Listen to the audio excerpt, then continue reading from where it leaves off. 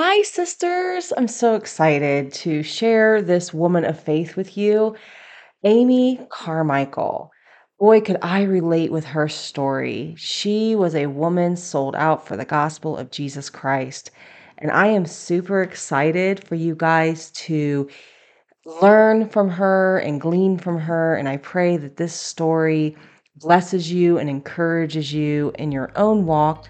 Love learning about women that have gone before us, the cloud of witnesses that is cheering us on, ladies. So enjoy this episode.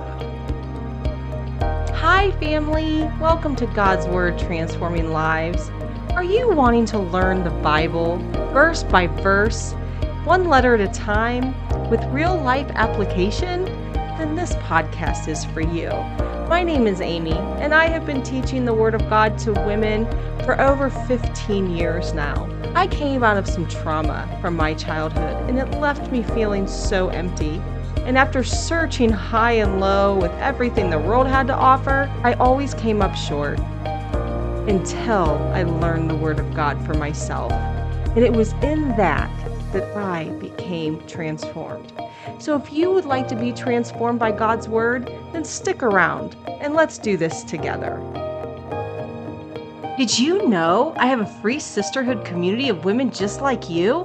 Women who love Jesus and they love one another.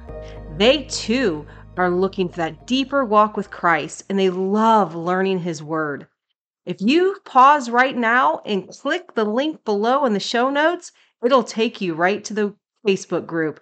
We look forward to getting to know you. Hi, sisters. Welcome back. I'm so excited to share this woman of faith with you guys.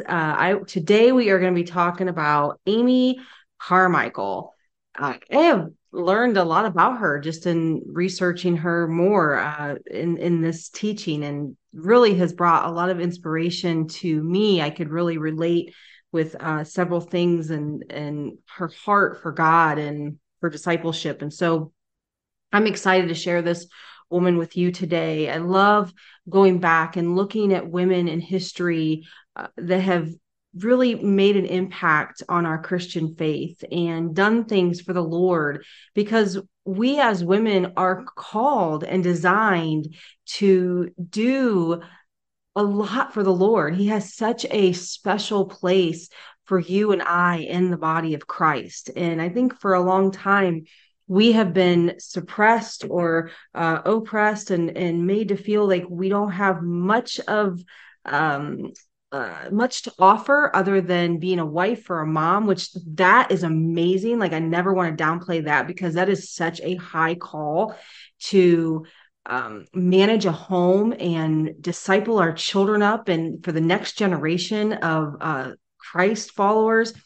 And so that is like the greatest call that God gives us. But within that, we also have these beautiful gifts that have been given to us for the gospel of Jesus Christ. And I think of like single women who sometimes don't know what they can do for the kingdom work, and sometimes empty nesters, which is where I find myself. And we can think, oh, what do I do now? And the older generation, and maybe I haven't found my husband, or I don't plan on getting married. I feel the call to just serve the Lord, which is what we're going to see here with Amy Carmichael. And there is a beautiful place in the body of Christ that we have amazing gifts to offer the body, and to build the body up and help mature the body in the Lord. And so I hope that these teachings about women of faith that have gone before us are blessing you as much as they're blessing me. And so let's just get into it with Amy Carmichael. She was born in 1867 in Ireland. It's so beautiful. She was born in a Christian home, a solid Presbyterian uh, home where her parents were sold out for the Lord, and they had their own business. They were entrepreneurs, and they were just very devoted to the things of the Lord. So she was raised in a strong Christian home, a very Orthodox Christian home, which is, Presbyterian. And she loved the Lord. She always professed him and believed in him and really wanted to serve him. But when she went off to a boarding school, a Wesleyan boarding school when she was 15. And that is when she really realized her sin and her need for a savior. And it was more than just a religion that she was raised in. It had become personal and real to her while she was attending this school. She that's what she'll say is when she repented and truly put her faith in the Lord Jesus Christ. She says, he was no longer just my savior, which I knew I needed, but he really became my Lord. And that is when she became truly born again and received that regenerated work of the Holy Spirit. And she also felt the call to children and to really help children was why she was going to this boarding school. They had a children's ministry, and she immediately became a part of it and just loved teaching children the word of God and sowing into them the things of the Lord. And so that kind of became her what she was kind of known for. She was just drawn to children, drawn to working with children. And her father had passed away, and she was helping her mother and like really tending to the household chores and going to church and doing all these things. That's kind of what she was doing in her teenage years. He wasn't really focused on what like a lot of the other girls were focused on at the time, which were like fashion or getting married, like looking at boys and the cultural things. She was really devoted to prayer and learning the word of God. Even as a teenager, when she became born again at 15, she really pressed into learning the word of God for herself and spending time with the Father, spending time alone with the Lord. And that really became her passion. Well, one day she was at church on a Sunday, and this is where she'll tell you another very pivotal moment in her life where just another change within herself.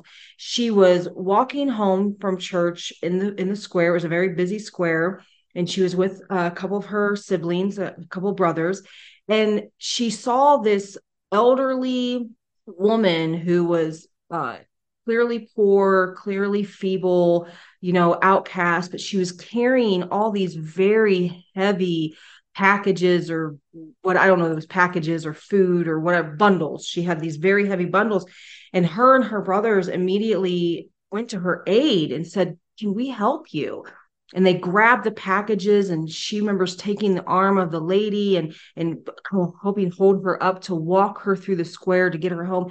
And the higher society people, which were Christians, were like looking at these kids like, why are you doing this? Why are you helping basically the least of these? Why are you, doing this work? And she remembers seeing the looks on their faces like they were, almost disgusted that they would go and help and have, anything to do with the outcasts of society. And they were all prim and proper and had their hats on, and they're coming back from Sunday service. And she remembers that in that moment, it was almost as if the crowd had disappeared, or it just like all of a sudden it just wasn't there. And she looked up and she just almost saw this scripture come across her mind or her heart. And it was the scripture of 1 Corinthians 3:11 through 14. And I'm going to read it to you because I think it's, really profound. And she says, here's what she saw in this moment among all these people. For no one can lay a foundation other than that which is laid, which is Jesus Christ. Now, if anyone builds on the foundation with gold or silver, precious stones, wood, hay, straw, each one's work will become manifest, for the day will disclose it, because it will be revealed by fire, and the fire will test what sort of work each one has done. If the work that anyone has built on the foundation survives, he will receive a reward.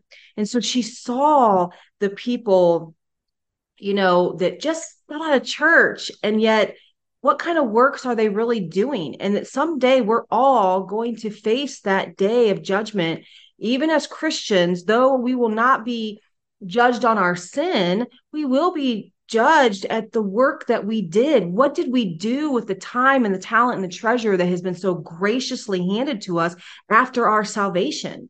Was it just a religious thing? Is it just going to church and saying all the right Christianese things and giving a little bit of money in the plate? Or are we really living a life sold out to Christ? Are we really following the teachings of Jesus Christ?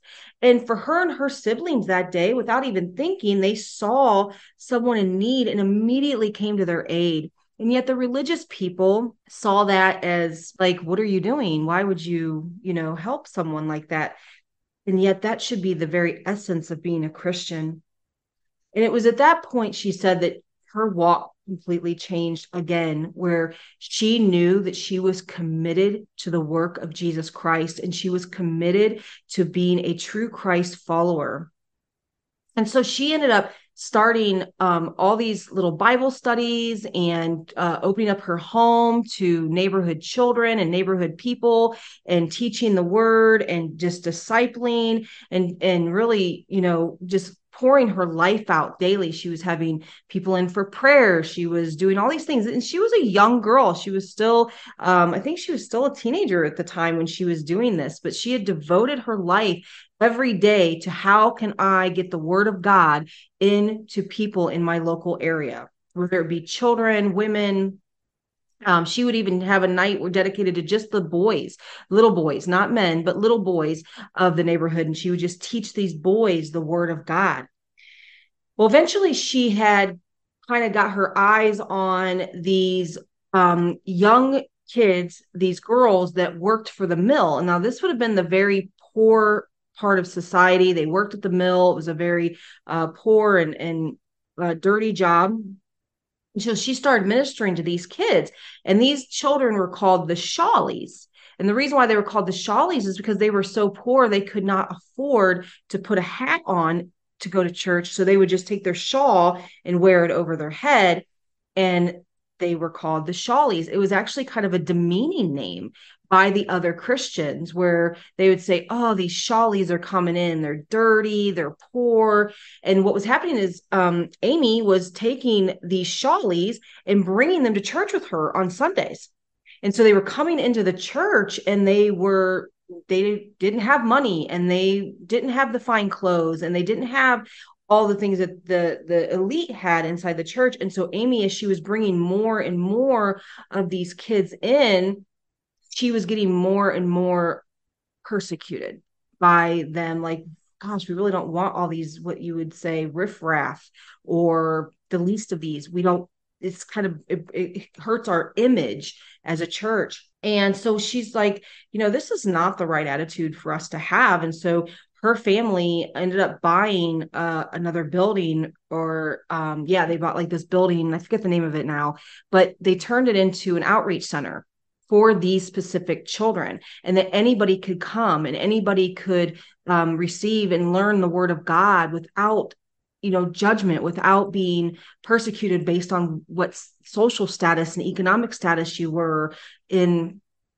So she would bring them in there. And then she also wanted to help them, just get more educated and learn. And so she brought in like educational classes. And it was just this really beautiful outreach center for the community to come and feel safe and have a place to be the church. And I just thought that was so beautiful because I could really resonate with that, with us having our outreach center. And that was really the purpose for our outreach center as well, is to be able to, anybody could come and feel welcome, and there would be a place for you. And so many different ministries, running out of it, from the food pantry to homeschool co-ops to just all these Bible studies and prayer nights and everything. And it was so beautiful. And so I really resonate with that, because I'm going to be really vulnerable and share the truth that I too have experienced this so often in going to different churches, that, when you start bringing in the least of these, the ones who don't necessarily look like the perfect,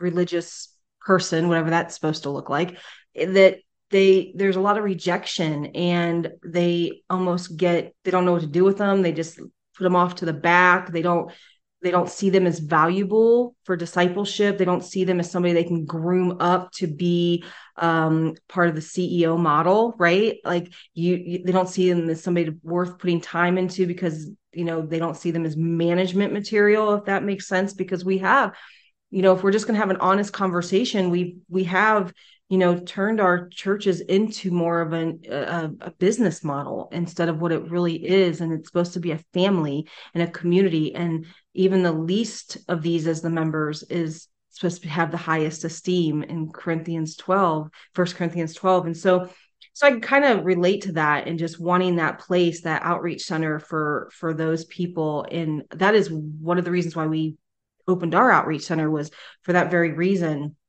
because we had seen so much of that within even our own ministry, the outcasts and not being accepted, and certain people not being accepted. And so that was really one of the hearts of our outreach center as well. And so I just really resonated with that. I thought that was just so beautiful to see that she had that heart, and that in the late 1800s, that stuff was still going on. It just goes to show you that man's sin is there's nothing new under the sun. There's still that sin of partiality that James talks about, how we treat the rich man so well, or the person that has that great title, or the celebrity, because now we deal with a lot of celebrity pastors and celebrityism in the Christian community.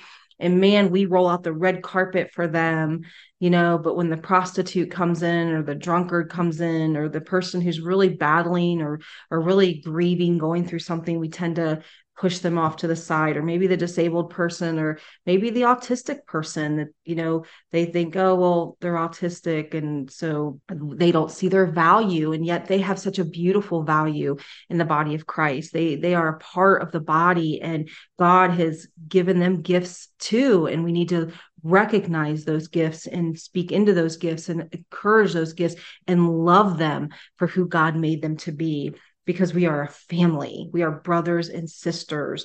And so I just thought that was really beautiful. So anyways, I know I got a little bit off there, but it was worth mentioning. So anyway, so she became really committed so she started this outreach center, and it was just so beautiful. Well, after, several years of, working in her local community and working with all these children and the least of these and all that she did, she really heard the call to go overseas, and become a missionary overseas.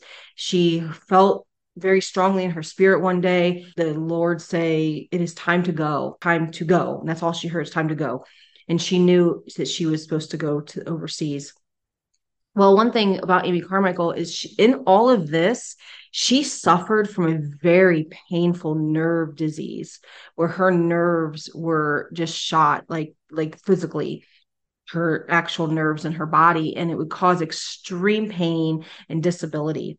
And yet she worked through all of this. And I love that, because we live in a culture where we want to be healed. We want to be, and it's not that we want to suffer and like healing. And God does still heal today. He does miracles. I've seen him do amazing things. But at the end of the day, like, it's almost like if we're not walking in prosperity and we're not walking in healing, then there's something wrong with our faith. That's what we're being told. Or God's not happy with you, or you've sinned, or you've done something wrong. And I look at some of these men and women that I'm studying in our church history, and the amazing things that they did, and they did it in adversity. They did it in pain. They did it despite their circumstance. I think of Fanny Crosby that we did several weeks ago, and she did it all blind. You know what I mean? Like, God didn't have to heal her. She was used right how she was. And here we are, this woman that's in so much pain and going, has her own disability. It was incurable at the time. And so anyway, so she was called. So she felt called. She really wanted to go to China. She went to try to get into China, and the missionary alliance there would not let her in. They just said, you're too disabled, you're too sick, and we don't want you here in China to do the work. And so she thought, man, Lord, I really thought you wanted me to go to China. And so she kind of pulled back and did some more praying and just seeking the Lord and waited on his timing. And a door to Japan opened up for her. And so she went to Japan, and she was in Japan for about 15 months, doing open air preaching, teaching the word of God and to children and women. Ended up getting really sick by the by the end of that tour, her body was just breaking down from the disease that she had had. And so she's like, man, I really don't want to leave the field. I want to stay here. I want to continue being a missionary, but I almost feel like I need to go home, but I'm going to try to stay here. But then somebody had passed away at home and she needed to go home anyway. So it ended up being God's providence that she went back to England for a season, got strengthened back up in the body, and she ended up going to India. And India is where she stayed. She never did return back to England. This is where she stayed for the rest of her life. So, sisters, we're actually going to end there. I did turn this into a part 2 series because it went on kind of long. So I figured we will take the next episode and talk about her time in India and the end of her life. But I want to leave you with a prayer. I thank you for listening.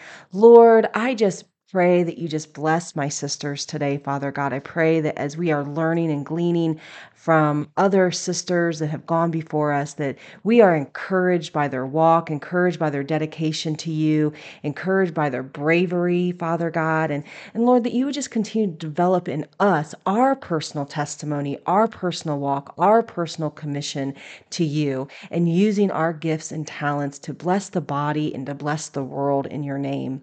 And Lord, I just pray blessings over my sisters, over their homes, over their families, over their finances, God, just whatever they're going through, Lord, that they would know that you are right there with them, walking them through it, Father God, and that everything that we are going through is for our good and will be used for your glory because we love you so much and you love us so much. Amen. God bless you, sisters. Family, I hope you enjoyed today's episode. If it has blessed you in any way, would you give me 30 seconds and share it with a friend of yours? One more small little favor, if you would. Head over to whatever podcast source you're listening to this on and give me a 5-star review. That would be so great. It helps get the episodes out there to other people who may be wanting to learn God's Word. Again, don't forget, guys, until next time, it is a crockpot faith, not a microwave. With God's Word, discipleship, and patience, you too will be transformed for His good work. Grace and peace I leave with you until next time.